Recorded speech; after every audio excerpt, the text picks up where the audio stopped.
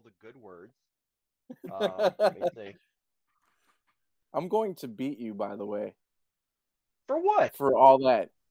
Yeah, I saw the post too, and it said all this stuff. I'm like, I love you, Adam. It helps to remember what you've done. I guess. Sometimes it's hard. And he froze.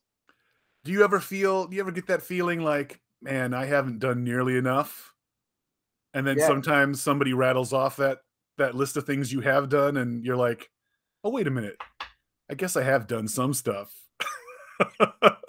Yeah, I guess. You've done a lot of stuff, Julio. It's weird, man. Like, he seriously froze. All I see is like his eyes bulging out. It's a great pause. Yeah, right? Action, kinetic. Perfect for an artist. Yeah, right? It's the surprise look. I hope he's not recording this. I think he is. Oh. I wonder if he is recording it. If we're getting these looks, I wonder what he's getting from us. All right. Oh, and he froze again. Oh no.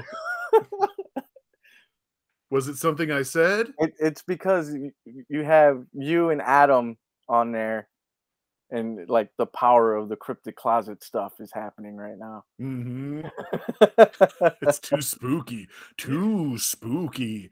I know we're still only in September, but I got to tell you guys, I'm starting to feel the power of the spooky times. I can feel October creeping up on us. Halloween, I can smell it already. And that's not just the pumpkin spice latte hand cream I have on right now. I want to know what I missed out on when I was dropping in and out of connection here. We're just filler. Yeah. I believe Julio was going to beat you. Yes, that's what it was. Yeah. But I think everything recorded, so I don't know if I have to edit things out. I will. But Julio, welcome to the show, and thanks for taking some time to hang out with us. Yeah, thanks for being here. No, thanks for having me. Anytime I get to talk to like two of my closest, dearest friends, I will jump at the chance to do so. Woohoo! Yeah. And shucks. And us too. And day one podcast pencil vomit listener since day one. Yeah. Look at that. So so people do listen. Look, he's got the shirt on and the hat. He's got the earrings. The pencil vomit eye patch. Got the whole press kit that we send out. See my pencil vomit, my bling bling, the diamond encrusted vomit coming out of the pencil. One day. We're gonna make this show hood rich now. That's yeah. Ben Miller, you hear that? His ears are ringing right now. He's gonna Facebook message me in like 2 minutes. He looks up at the sky. He's like, somebody called my name. Something is happening now. So, we've all known each other for a few years now. I mean, almost going on a decade. Yeah. Oh yeah. Real close. Which is crazy to think about. And I think that from time to time we've all talked about kind of like our backstories and where we kind of got our inspiration and things from. But I am going to ask you a couple questions here, or we are going to ask some questions. And one of the first ones is, when did you know you got infected with a creative bug? Like, do you have a specific like point in time that you can like clearly remember? Yes and no. I can't like pinpoint the actual time. Like, I don't know the age. I know I was just a little kid, but it did have to deal with graffiti on the trains. Because in Chicago, it's all trains. It's everything. Well, in Hammond, and that, I mean, you can't go anywhere without crossing train tracks. No. Yeah. Literally. Seeing graffiti and my uncle getting me into comic books. And the time I knew is when what was it? It was a Walden Books in Yeah. South Lake Mall. Mm-hmm. And you remember I don't know if they still do it, but they would do those kits, like how to draw kits, and they'll come with pencil and an instructional booklet and Oh, sure. There's tons of those. crayons. So there was a how to create your own comic book kit. And it came with like 2 comics, 24 pages, all blank, and it came with a pencil, eraser, sharpener, and some color pencils. And a bottle of scotch. and hence why I like whiskey. It's a Jack Kirby bobblehead, and it just says, "Comics will break your heart, kid. Comics will break your heart, kid. Comics." Oh no! When you were saying that, I just heard like dental plan. Lisa needs braces. The whole break your heart, kid. Dental plan. Break your heart, kid. And, we're in the living room. It's my mom, my stepdad, and myself. And something's on the TV, and I just break out the kit, and I do Star Wars versus X-Men. Oh. And I wish I could see that. Do you still have that somewhere? Tell me you've got somewhere that at my mom's house. Oh, yeah, I'd love to see that. And it's just like they're trying to figure out how to get there. And I just remember I left it on like a cliffhanger of Magneto in the electric ball, like how he was in the cartoons, like when they show him, Yeah. and he's floating in space heading to a Star Destroyer. Oh yeah. And it was like that's what it was going to be, was like the showdown was going to be Vader versus Magneto, and it's like Luke versus Cyclops and the whole thing.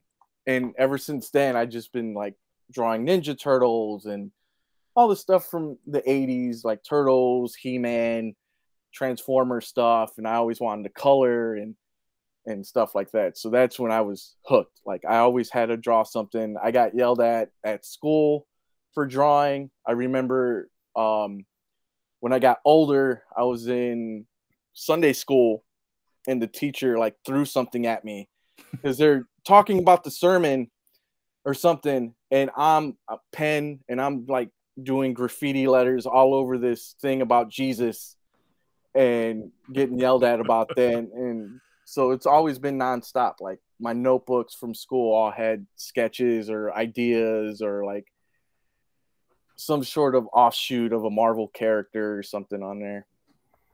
So since I was a little tyke who didn't know how to read, who still doesn't know how to read.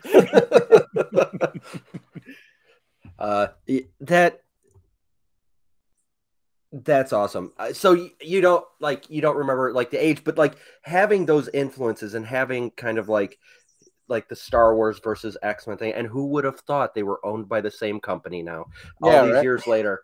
But at the time, I mean, seriously, at the time, Marvel's publishing Star Wars and X-Men books at the same time. Yeah, for sure.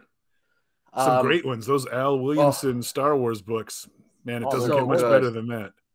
And I think Walt Simonson drew some of those too, yes. or did some layouts on them, and they're just amazing. Some Howard Chaykin stuff in there too. This is a real murderer's row of awesomeness coming through there.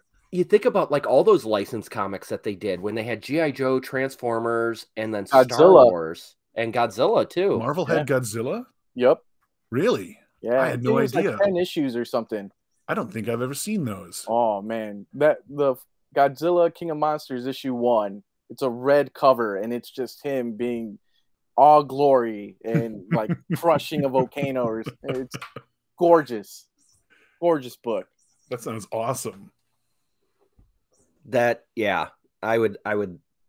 need to look that one up.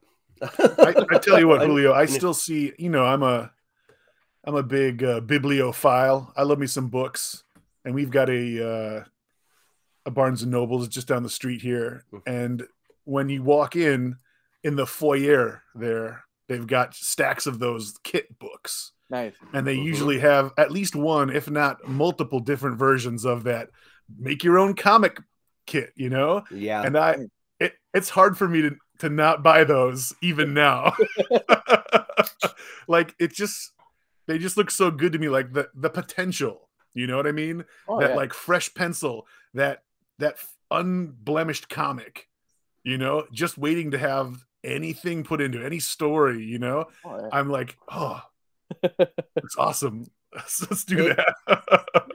And I'm glad they still make those things for the kids. I mean, and a lot of the stuff that I see, like when I go to I'll go to a Michael's or something, and I see those as well. Mhm. And they're a lot of it is manga, or like how to draw your like anime or drawing these things, and it's become more and more that than I remember just saying going to Barnes and Noble or going to Walden Books and saying how to draw comics the Marvel way. Yeah. And it was everywhere. And I know they did a second edition of that recently. Or yeah, I saw that.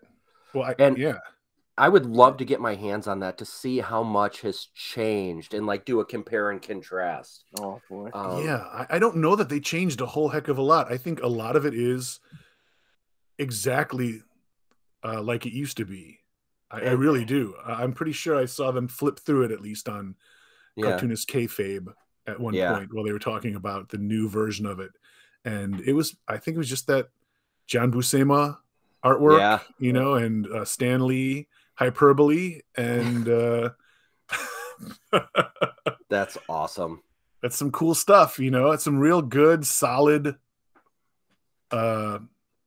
foundational stuff in there, you know. Right. Oh yeah. And it's helped how many artists over the years, like kind of break in and figure out how to tell stories visually.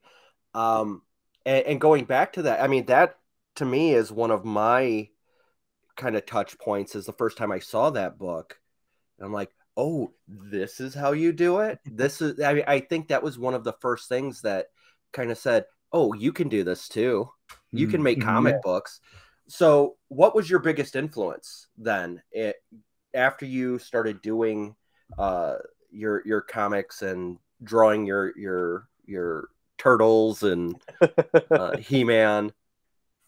After that, like, when did you figure out because you said graffiti, and that's super evident in your creative style. Thank you. And you kind of see that still come through today. And was that kind of scene the biggest influence, or was there a person, or is there something else? I would say there was multiple things. Because again, like around here, that I wasn't fortunate to go to an art museum until I was in college. So I wasn't exposed to that stuff until later. And to be honest, it was by my choice, which kind of sounds dumb, but at the time it was something else. So I was mostly exposed to what was around me. A lot of it was griff work and comic books. So there still is a crew out here called Kessa, Crazy in Style Artists, and they had a studio in East Chicago. Then it moved to Hammond, and then they kind of disbanded. But they had another studio. One of the guys had a studio somewhere else, and they would do open studio nights where you can just come in with a sketchbook and watch them work, and you can work. So it was a very creative environment. That's really cool. And so I would go there with my sketchbook, and there would be a bunch of kids in there with the old. I wouldn't say they were too much older than us, but they were a little bit along the way, and they were doing their thing, and it was really cool. So how old were you when you started doing that? I was probably 13. Wow. Going into that. That's bold, man. That's really impressive. Yeah, and the cool thing was, like, I was kind of a latchkey kid. So like my grandmother knew where I was at all times. My mom was working. My uncle was working at the mill. So my grandmother would watch me. And as long as I told her, like, hey, I'm going to go do this, I'm going to go do that, I'll be around. She's like, okay, cool. Just be careful. And that's the one thing I liked about her, is she knew, like, she didn't have to worry about me getting into trouble, even though there was plenty of opportunities for that. But I was doing creative stuff. So I was doing that. And then my uncle was more frequent with taking me to a comic book store every Wednesday whenever he could. Nice. So I was getting more exposed to different artists. And at the time, you know, the time I was going, it was 90s. So you had Jim Lee, Rob Liefeld, Todd McFarlane, Silvestri, Larson. You had all the who are now like the legends for older people now. And I'm looking at them stuff, and I fell in love with Jim Lee. Like, and this is X-Men Jim Lee, like Wildcat, you know, kind of before Wildcats and all that. And I fell in love with his work and how well he drew everything, the way he used his lines and the hatching and stippling. And I thought he was everything. So I wanted to mimic his style so much. Like I would kind of trace his stuff or, you know, use reference to his stuff. And that went into college. And then when I got to college, that's when I really deep dove into art. During high school, I didn't have art classes or anything because I wanted to make music. I was in a band for so many years. I thought that was what I was going to do. And so art was kind of very much on the back burner, even though like I created the logo for our band and the album cover and stuff like that. But it was just more hobby as opposed to what it is now. And when stuff happens, you know, in music, I don't play well with others apparently. But that is so like to think about that and to think about where you've gone, right? So if you don't play well with others musically, creatively, yeah, exactly. You are such a collaborator. Yeah. Yeah, and that's really interesting. Yeah, it's a different creative structure too. I mean, you're not. I mean, we're not sitting there playing bass and drums or like next to you, so you can't yell at us because we're off tempo. But I, knowing you now, I would say that like you are the biggest team player. Yeah, and for sure, I appreciate that. It just it's very cliche in music to hear ego. You know what I mean? And that's what and to me, that's what it is. The other guys could say what they want to say. And there's every part to a story. And my end was just like, it was ego. It didn't work out, whatever. We're all for the better for it now. And so in college, that music dream kind of died. And I would DJ here and there because music's a big part of me, which I know you guys know. So I was like, I couldn't let that go. So I wanted to do it something else. But I was like, I'm in college and I'm the first one to go to college in my family. Like my mom and uncle went, but they didn't finish. And I felt a tremendous amount of pressure. Like, what am I going to do? And then at the time, like I was saying, I wanted to be like military police. I wanted to be a private investigator. Just because my uncle's like a big influence on my life, period. And he would talk to me about the Zodiac killer case and true crime and stuff like that. So I was like, man, I want to investigate these things. Yeah, essentially. I can stop them. And so I was like, I got to be a little bit more realistic. What can I go for? And my mom's like, why don't you just draw? Like, you always had it. You always seemed kind of passionate about it. Do it. And so I went to college. I met one of my closest friends there. And we started off not liking each other when we first met. And, classic. Yeah. And we are like he's one of my closest friends to this day.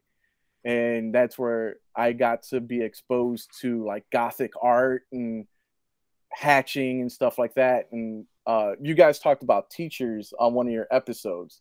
And how you were taught and how you want to teach and stuff like that. And Martin Martinez and Wes Barrier were the two guys who were the ones who kind of adapted their style of teaching. They saw what you were into, what you liked, and even though it might not be in their realm, they figured out how to still teach you the principles or the elements of that lesson within your stuff. That's brilliant. Yeah. And so Martin's a great guy. I've met Martin. I've had some great experiences with him, and I mean, just another great guy to have in your corner. I mean, he is such a cheerleader, and I see that kind of influence. I mean, that definitely had a huge. That guy had a huge impact on you. Yeah, I think. Yeah, and we still talk like every other day. He still texts me. We figure stuff out, and he's my mentor. I couldn't survive college without him. To be honest, he that's helped me out awesome. tremendously. And because of him and Wes, like I was exposed to so much more. Like they taught me like photography, how camera is a big part of storytelling. And if I want to learn how to do comics, I got to learn how to position a camera. You know, I got to learn storyboards. I got to learn photography. I got to learn lighting. I got to learn life drawing and all this stuff. And that was probably the best thing I've ever did, was going through them. And it, like I said, it exposed me to like cultural art and stuff like that. So that started coming in and stuff like that. Like I noticed how Griff influenced other people like Warhol, and yeah, it was just crazy, man. Just seeing like illustrations, and Adam and I went to the Art Institute last year, and we're looking at etchings, and we're like, dude, this could be a Mike Magonia and stuff like that. Like you look at all that and still see how everything affects one another or influences. And so it just became this big melting pot after college. And I mean, you guys are my influences too. I watch you guys work and figure out what you guys do and ask you guys a million questions where you're like, just leave me the hell alone already. Stop following me. Uh-oh. You know? No. I see what the problem is here. Yeah. I see two problems here. But that, so like very diverse backgrounds. And what's really, really interesting to me, Bill's in Whiting, like just North a couple Hammond. miles down the road. Yeah. You're in East Chicago. I'm in Hammond. Yeah. Like South Hammond. And we're all there at the same time, kind of doing our things independently, kind of figuring these things out. And you're a couple years behind us, but like it's still that same universe. Yeah. Right? It's still those same things. Like we all know the trains. We all know the problems with the trains. I was sitting outside of a train, like this morning on my way to work this morning. I was sitting there and I'm watching the train go past, and I'm looking at graffiti. Yeah. And I'm looking at like cool stuff. How amazing this is with these guys, the guys in the spray cans. I've always admired that form of art, and the guys who could do the big murals and do really stylized things. So much fun. And then to take that, your musical background, comic books, and kind of melt, like you've funneled that in. And I think all three of us in some way, shape, or form are defined by this Northwest Indiana, like shadow of Chicago. Definitely. Like there's an element of that grime or that that work ethic, that Midwestern work ethic that's in there inherently. And it's just it's one of those things that when you meet people from the from the region, you don't necessarily, like you could say, and you could talk about, hey, the traffic in Lake County is terrible, or like but like to have those same kind of influences and have those same frames of reference, and then all of a sudden, oh, now we're all friends. Like those same guys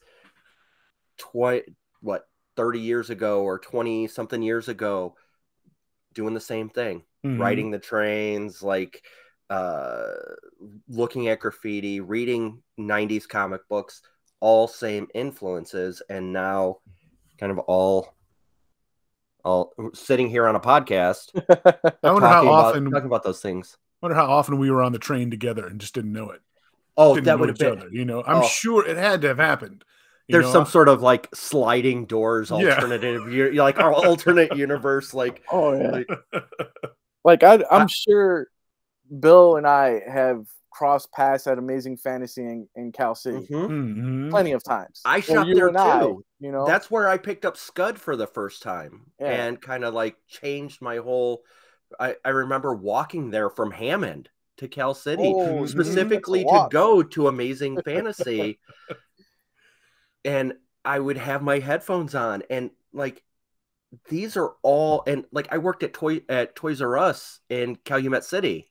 Oh, just down the road there in the mall. Yeah, yeah. Well, right outside there, and I mean, as collectors and people who like nerdy things, I'm sure you guys pass through those doors. Definitely, and we cross paths there. So it's I don't know. I'm gonna like get all weird about it, but it is kind of serendipity and almost like, I hate to say that fates control the universe, but there's some sort of cosmic intervention that lets people experience similar things and kind of pull them through their own kaleidoscope and put it into whatever they do.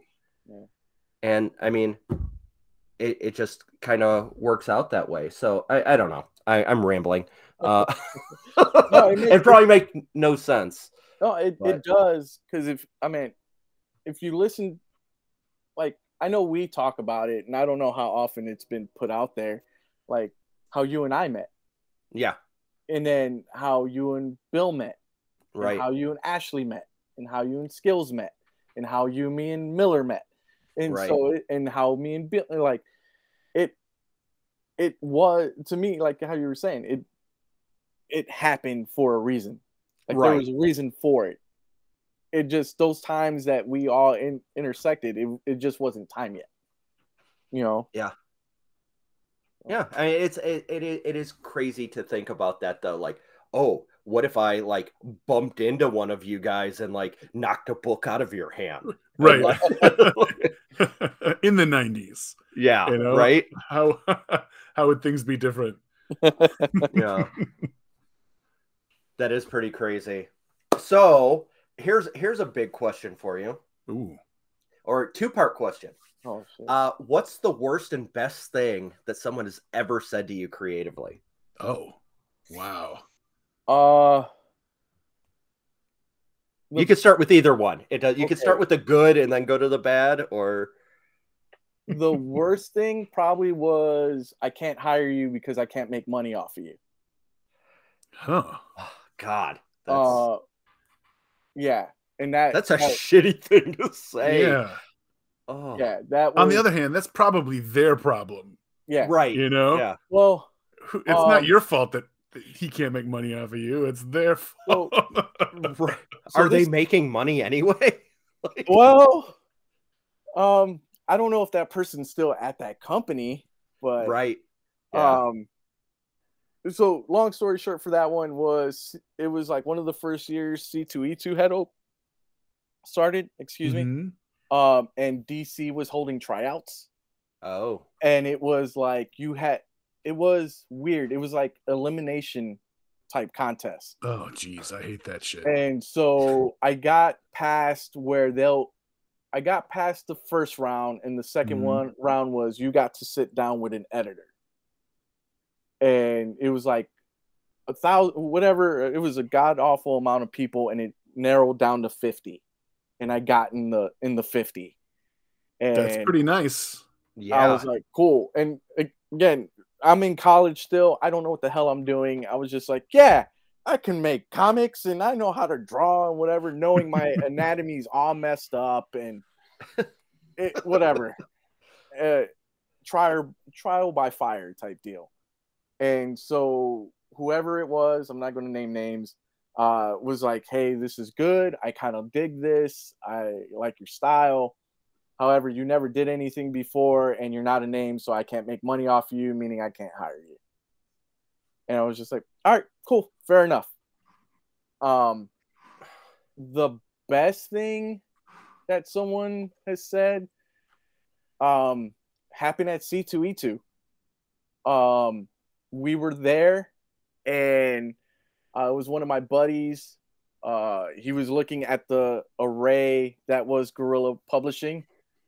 And and it was two guys I known since high school, and one guy's like, oh man, the pride of EC, and my other buddy hits him. He goes, no, the pride of Northwest Indiana, and I was just like, I kind of teared up, and I think I like grabbed Adam or something, or I hit him. And it was just like that felt good. Just knowing, like, from guys that I've known since I was like in my teens, knowing like I essentially I was lost in high school. I didn't know. It was like, this music thing's gonna happen, right? And it's as good as trying to get into the MLB or NBA or whatever. And so that was probably the best thing. It was that's a good one. Yeah, that is really great, and I remember that pretty vividly because we had a line at the Gorilla booth, and for those who don't know or don't listen or don't kind of follow the three of us on social media or anything, Julio is a co-founder and kind of creative guru for Gorilla Publishing, which is an independent publishing company that publishes comic books and has grown tremendously over the past, how many years now? 5 years. Like, yeah, 5 years. As a publisher, and this was the first year at C2E2 that Gorilla Publishing had a booth inside of Artist Alley. And that is all based on the work of Julio. His work was featured in advertisements and everything for C2E2 based on his wrestling work and illustrations that he has done. So it goes back to the hard work that you put in and the recognition that you've achieved, that then you shared that spotlight with Gorilla as a publishing company. So this goes back to you not being a team player. That's a huge team player. That's a huge team player move, because you took this independent thing. Like, you could have been like, this is the Julio show, right? And set up shop. But instead you're like, no, this is a Gorilla Publishing thing. If I eat family.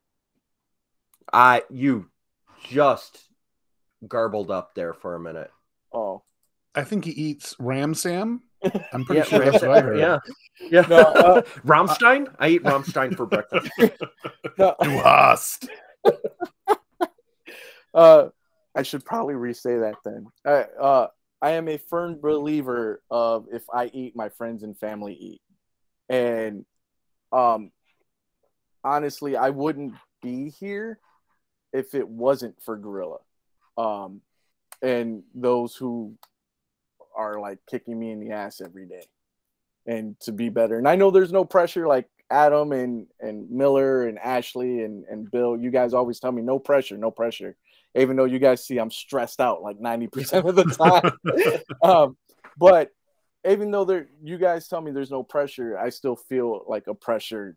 And my thing is, like, you guys are phenomenal, and I believe everyone should see the work that you guys put out. And if one guy can get out there, it's the job of that guy to bring everyone else with him to that level. And all it takes is one of us to sneak under the cracks. One of us. So when we seized that opportunity for C2E2, I was like, there's no way in hell I'm not doing this without Adam and Miller. And I mean, and we did it, and it was fantastic. That was probably the most fun I've ever had at a con. And outside of NWI, because NWI is like our home, and we always have a blast, and it's usually a good show for us. But outside of that, C2E2 was like the second biggest and best show we've ever had. Yeah, it was. That's so cool. You know? It was pretty phenomenal that whole weekend, and to see the crowds come out to support not just Gorilla, but a lot of it specifically. And I'm not blowing smoke here, but specifically coming to see you and specifically coming to get your artwork or to have you do commissions and you're very humble. So you're not going to appreciate any of this, but, and you're good. And again, you're probably going to kill me. But it's one of those things. It's like, and I witnessed it. I saw the whole thing kind of go down over the weekend. And I'm like, yeah, good for you. Like, I was so proud in that moment to see you at a level with creatively our peers, right? Artist Alley is a showcase of everybody that we work with within the comic book industry. Yeah. And you're sitting there doing your thing next to some big names. So again, that all goes back to you and your hustle, and you're willing to collaborate and kind of promote and do all these things that, like, you always put yourself to the back burner and promote everybody else's work.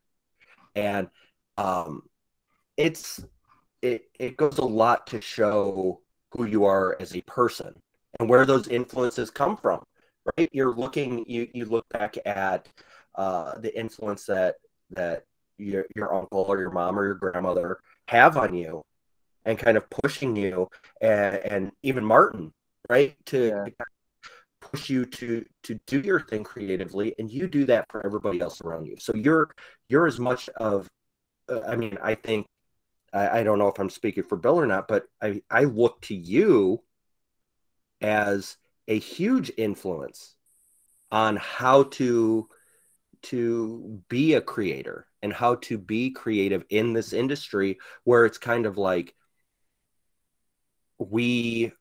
it's very isolating and it's not very team driven. Definitely. And you're very much like, we're a team, we're a family, we're going to do this together. Mm-hmm. So applause to you, sir. I appreciate it, man. Yeah. And now it's on the record. So, it's out there. He can't deny it. Geez. No, I can't be like, no, I never said that. Well, you could. Yeah. Just delete the episode out of nowhere.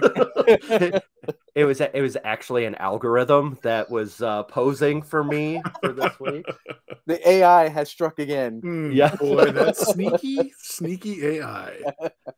Oh my God.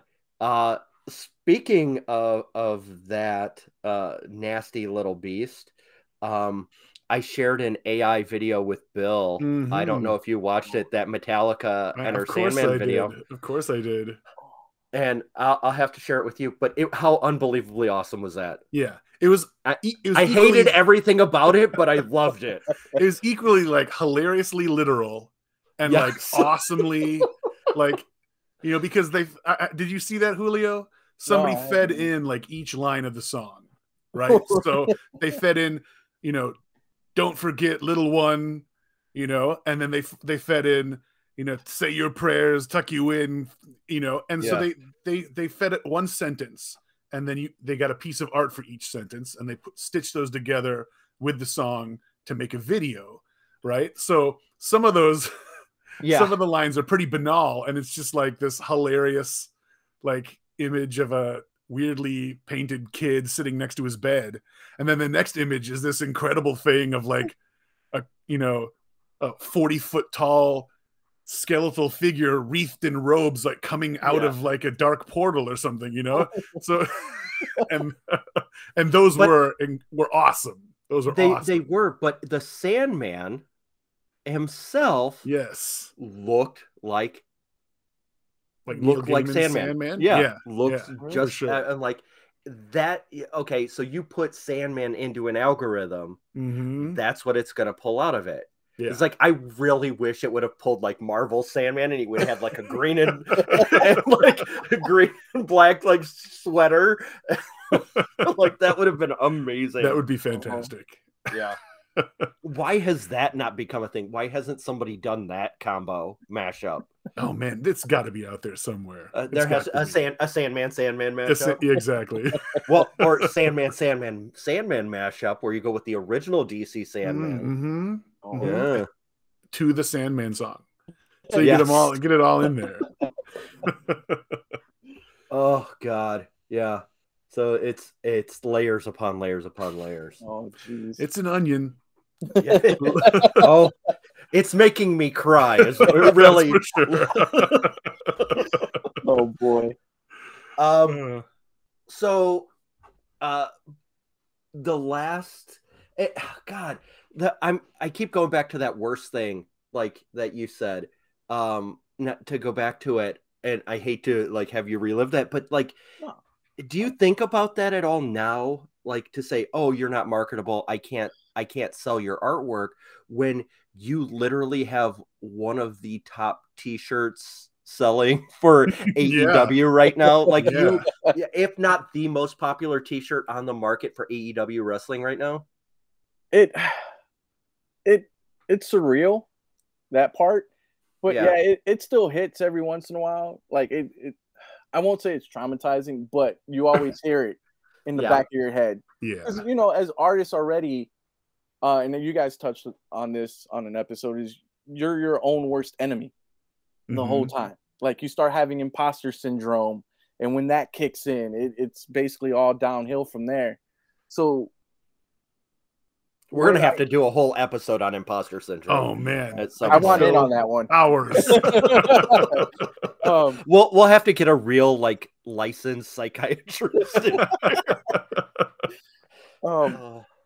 So when that hits, I hear that voice and I relive that thing. And like I said, it's not traumatic. It's just when you're already feeling like down in the barrel, that's the one thing that keeps going. And sometimes like also there's another thing. It was probably the worst thing that wasn't said to me directly was he's not good enough to make a living off his art. And I saw that person recently and they walked away from me so fast. It was hilarious.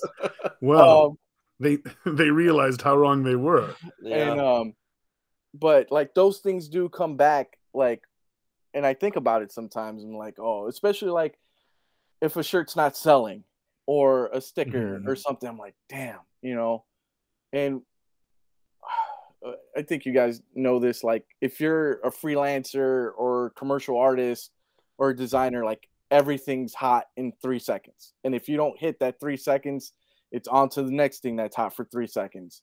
And unfortunately, pro wrestling is like that within less than 3 seconds. So you got to make that thing go. And if you don't hit it, it's on to another artist or a different design or something. And then you look at your numbers. If you do hit it and you're like, oh, I only sold 10 shirts or I only sold 10 stickers. I guess they were right. Really can't make nothing off of it. Oh my God. So I mean, it does come back to haunt me every once in a while. And then sometimes like you just said, we have that shirt now. And that was a collaboration with myself and like the main designer for AEW. And it's just like, well, someone made money off of us, for this thing. But okay, so take that part out of it and you think about the creative collaboration that you had with another designer. Yeah. And the success that collaboration brought. Right? It didn't, financially, contract work or work for hire work is work for hire work, right? So you kind of know that going in. Yeah. And you still get to look at the success because that success doesn't happen without the creative. Yeah. Absolutely. So it is one of those things. Yes, we all look at our stuff and we're sitting there like, oh, this is garbage. Like, why am I doing this? But in the end, you can look at this and go, okay, I sold or a shirt with my design or something that I created or helped create or facilitate did something that hasn't been done before. Or like now you set the benchmark. Oh, yeah. So, like you're setting like the bar has been lifted because of your creative output. Yeah. It's been so we're basically fresh off of that. Like that Yeah. shirt dropped on Friday, Mm-hmm. and it was All Out Week. For those who don't know what All Out Week is, I'm sure everybody knows what the Super Bowl or WrestleMania is. That's what All Out is. And so that one part of the tag team, he's like a rapper. And so he performs at the pre-party. Right before he goes on stage, the owner of Pro Wrestling Tees tells him, "Hey man, it's Sunday. You're over 1,000 t-shirts sold." Wow. Within less than 72 hours. And he announces it on, in front of the crowd and everything before he performs. And then they wrestle for the titles at their WrestleMania. You have the crowd chanting that t-shirt, which is Yeah. Scissor Me Daddy Ass. And then they start singing it. And you have and Adam, you should know who this guy is. In what they call the Attitude Era, there was a group called D-Generation X. Yeah. And Daddy Ass is Mr. Ass, or Billy Gunn from New Age Outlaws. He's wearing the shirt. So you think about like wrestling t-shirt history, people go, "Oh, it's Austin 316." Right. The NWO shirt. Mm-hmm. And the DX Suck It shirt. So I have the guy who helped bring that shirt wearing this new shirt that everyone's saying is the new DX shirt. Like, oh, kids are going to be like expelled from school because they're wearing a shirt that says "Scissor Me Daddy Ass" on it. And so I'll be on the lookout. I will seriously. I will be watching the hallways and so I mean, it's that stuff is surreal. Like you sit there and you think about it, and it outside of the financial thing, it's just like, wow, I did this design, like how you're saying, but now it's wrestling history. Right. Yeah. And that's the thing. Like we took that chance on it.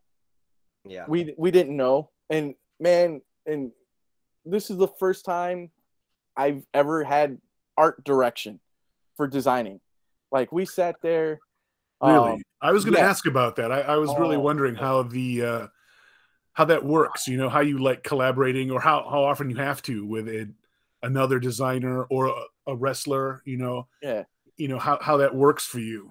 So basically, what it is, it depends on how it's, excuse me, I'm burping a lot, man. It basically depends on how it's Liquid approached. Death. It'll make you burp. Thank you, Liquid Death, for not sponsoring us yet. They need to get on that. So a wrestler will either contact you personally if you have a rapport or something with them, or it gets handed down from the boss. And the boss goes, "Hey, they need this kind of design. This is kind of the direction they're looking for." And then there's good things that happen with that and bad things that happen with that. And I fortunately experienced both. And so for this particular one, it was the wrestlers knew it was like a big thing because the crowds are chanting it outside before the shirt was made. They were doing shows and you hear it over, like the guys, like he'll say it on the microphone and the whole crowd erupts with it. And they're doing the little scissor hand thing. You see, they pan to the crowds and they're doing it. And guys are bringing like scissor cutouts and the whole nine. And you're sitting there like, this thing is gangbusters right now. Why isn't there anything for it? And so I befriended the wrestler. His name's Max Caster, and we'll chat and do stuff. And he was like, "Hey, we got to go ahead for this design. If you want to do it, do whatever you want. I don't care." And I come in to work and I tell the boss, like, "Hey, Caster told me they got to go ahead and I'm going to work on it." He goes, "Oh, well, we already made it." And I was like, oh, okay. Oh. And you're kind of deflated and stuff like that. And okay. so I tell Stank, and Stank's like, yeah, I'm probably gonna get fired for this because this is probably all NDA stuff. But who cares? What basically is like no one listens to this, so yeah, don't worry about it. No, we're good. So he shows me, he goes, hey, why don't you draw the hands? And then I'll work with it, and then we'll figure it out together and stuff like that. And then we do it. I draw the hands. I send it over to Stank. Stank's playing with colors, and okay, they wear pink. Pink and silver is their thing, so I got to incorporate pink. And okay, why? We're gonna do the scissors this way, and remember the skin tones. And then all of a sudden, the boss comes around.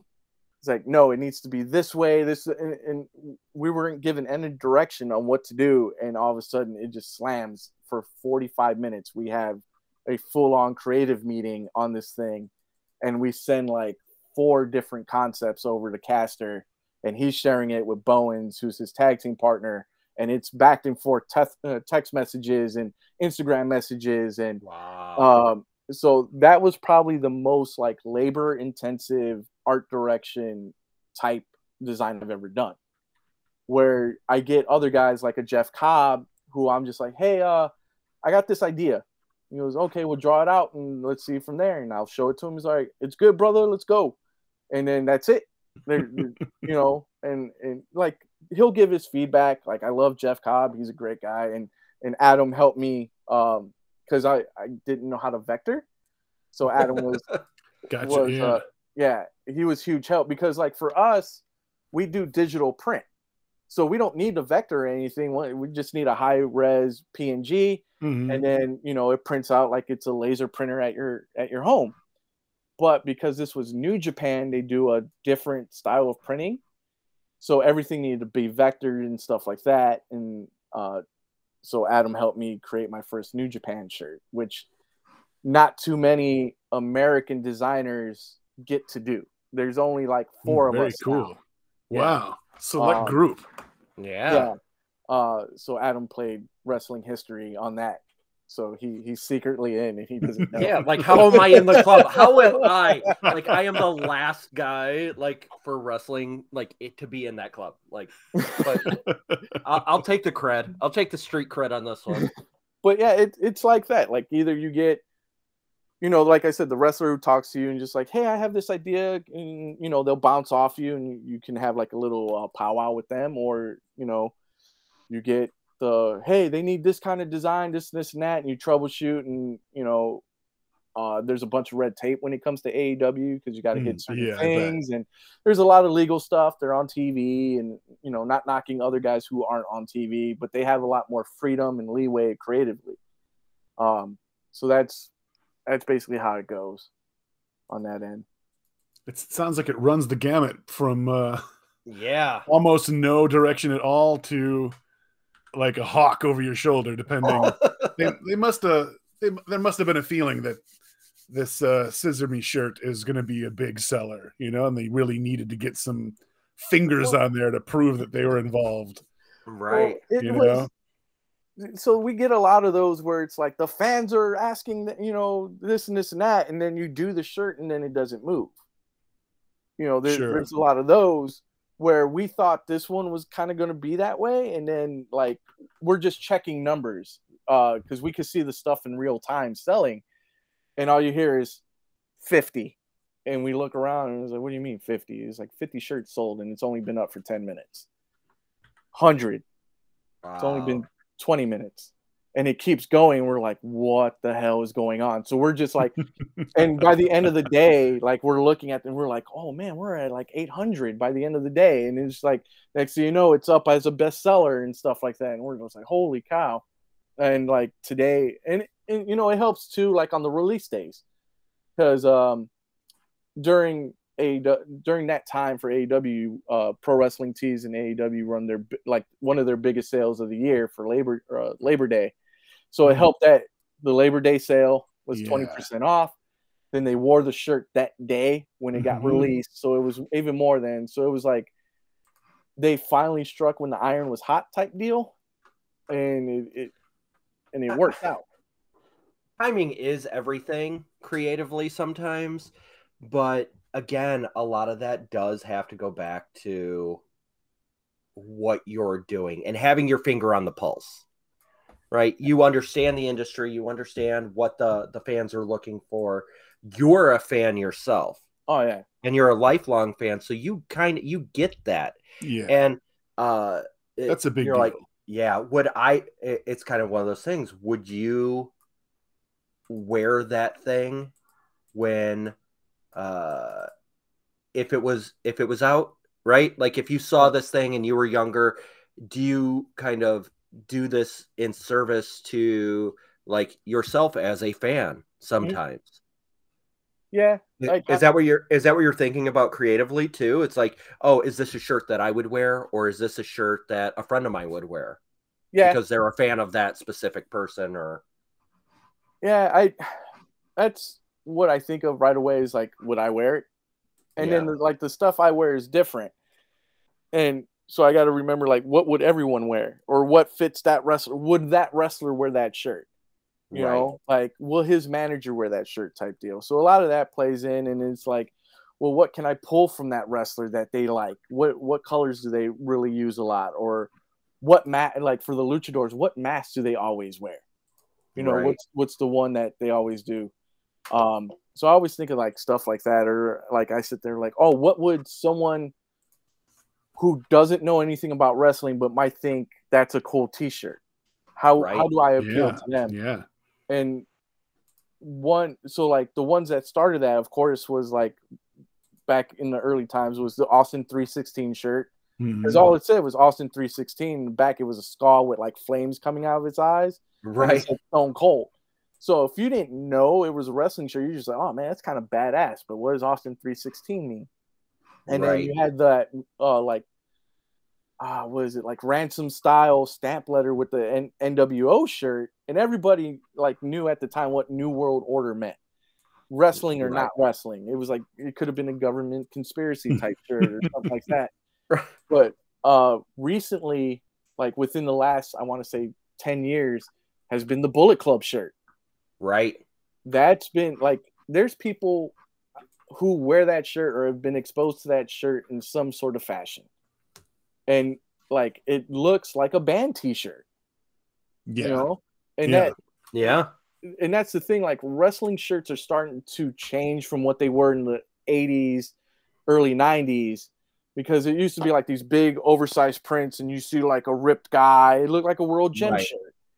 And now like the shirts have evolved where like they either look like death metal shirts or punk rock shirts or metal shirts or hip hop shirts.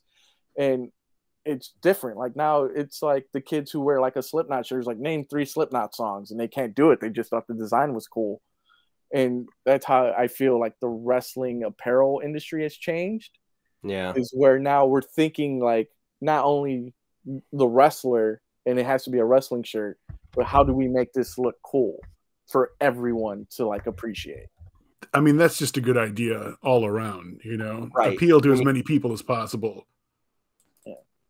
Scam as much money out of people as you can. Get in, get out, make money. Oh yeah. On to the next town. Yeah. Monorail. That's exactly what I was thinking. Oh man, 2 Simpsons references in one episode. Yeah. I know. Good stuff. Awesome. Well, anything new creative coming up from yourself? Me I know there's some personally? new stuff. Yeah, I know there's some new stuff coming up from Guerrilla Publishing, but what's Julio Guerra got up his sleeve? New death bag. Nice. Oh yeah. That's so, right. Outside of that, like I just did a painting for the Horror House, for their Kickstarter. I did a wooden block of one of the aliens from They Live. I saw that on Instagram. Those are really, that's looking really cool. Very cool. Thank you. So probably more painting. I haven't painted in a very long time, and it's very decompressing, and I love that. Might be the theme of the show. Is like everybody wants to paint. Yeah. Did you buy one of Bill's $60 brush? He's like, here, buy the. And it's funny that when you were talking about it, Wes was my oil painting teacher, and he had a set of those. Those And you only got to use them if he knew you were serious about what you were painting. Yeah. And it was like me, Derek, and one other guy who got to use them. Like everyone else had to use like these cheap like blick prang. Yeah, prang or hey, we've knocked on prang enough. Or like the I love you, prang. They're made by Ticonderoga. Like they're the same company. The name just lends itself. It's almost a swear word, you know? Prang. I think I'm gonna use that as an onomatopoeia somewhere. Dude, I pranged my knee, man. It's really it's killing me now. Or rose art. They had to use the rose art. But yeah, they had to use the blick or the rose art brushes. But Wes would be like, here are these, like, and you were like, oh, like they're in like choir in the background. Yeah, they're in this cloth like utility belt thing. Like Batman just opened up to Robin. It was like, here, you can use my batarangs type deal. But yeah, those brushes are phenomenal. I was able to keep one because yeah, he was like, here, you can just keep it. He goes, this is your weapon of choice, apparently. Teacher's pet. Yeah. Well, I think the three of us got to keep one each that he saw that we were like, how you were saying, like, it doesn't matter how big the brush is, it's how you use it. Because you could get really thin lines or the fat, like on how you use it. So I used the fat one. I think Derek used the very thin one. Derek was like super detail oriented. So he like magnifying glass over his glasses type deal and like very meticulous. And I had this fat brush. I'm just being clumsy with lots of paint and shit and just doing my thing with it. So we all got to keep one, which was pretty cool on that. But yeah, I want to paint again, try to do some stuff like that, bring that back to the forefront. And Death Bag, hopefully next year. It's all laid. It's laid out. It's all written. I'm gonna write another new story to it. Death Bag goes to a baseball game. It's gonna be a different Death Bag. Ashley drew a story for me. Death Bag versus loading times. So like the gamers will fully get that one. The Three Wise Men wrote a story. It's basically Death Bag meets the pandemic. Oh, very cool. And then there's going to be like this weird. I'm going to take Death Bag into a different scenario, if we will, for like a main story. So I'm really go back to like that Archie Digest style, where it's like a short story, part of a full story, small story to break it up, kind of keep it episodic. We're bringing back the Panlayer shirt and the sickle because I know he hasn't had that in a while. So it's called Return of the Scythe or Sickle. And hopefully Adam will come back as cover artist. And twist my arm. Hey man, you said all those things about me, so I have to like now. This is me beating you up. That's fine. That's fine. Yeah, so I'm looking forward to that, and possibly Cryptic Closet in like 2 years. Probably do a story for that, and yeah, if we decide to do one. But Death Bag for sure. That's like what I've been wanting to do for like the longest time. No, I can't wait to bring him back. Yeah, that's my baby.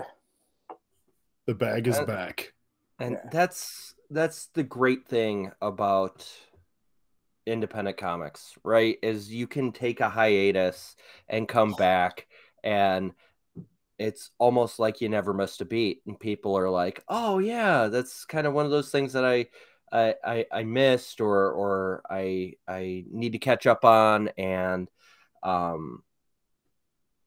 Death Bag is definitely one of those things that the people who read it and see it just absolutely love it. And it's like kids and adults, and yeah, it's So it is one of those really special things that you got to check out. So plug away.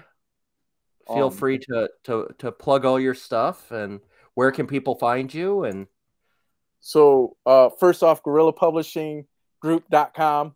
That's where everything is at. I think it's gorilla_pub on Twitter, Instagram, Gorilla Publishing.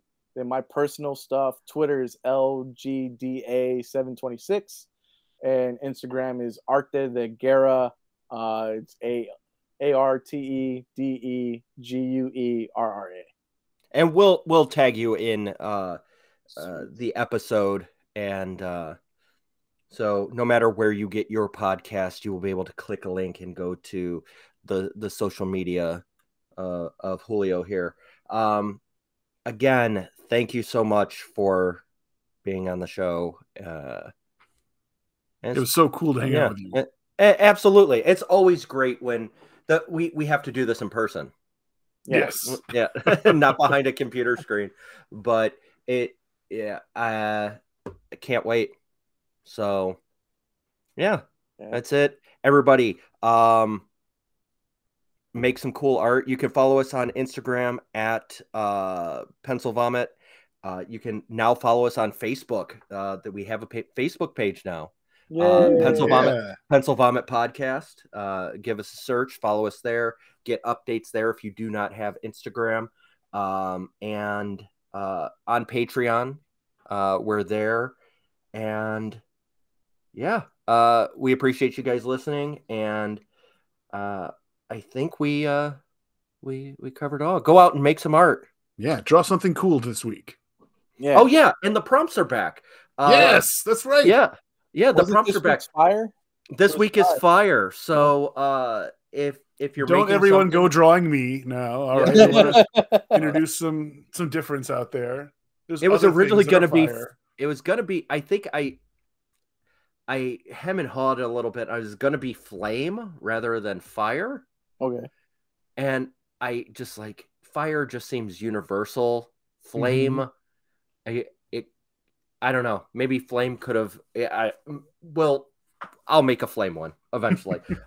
But yeah. So draw something fiery and tag us in it. Tag at Pencil Vomit and make sure we can see it. Send it to us, and we'll share it on our social medias. And we appreciate each and every one of you, except for you. You know who you are. That's it. We'll talk to you later. Have a good week. Bye. Bye.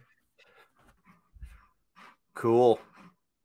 Thanks, Julio. That was awesome. Yeah. Thanks. I appreciate it, guys. That's a good episode. So cool getting to peek behind your curtain. Yeah. Oh man. Dude, like, okay, so that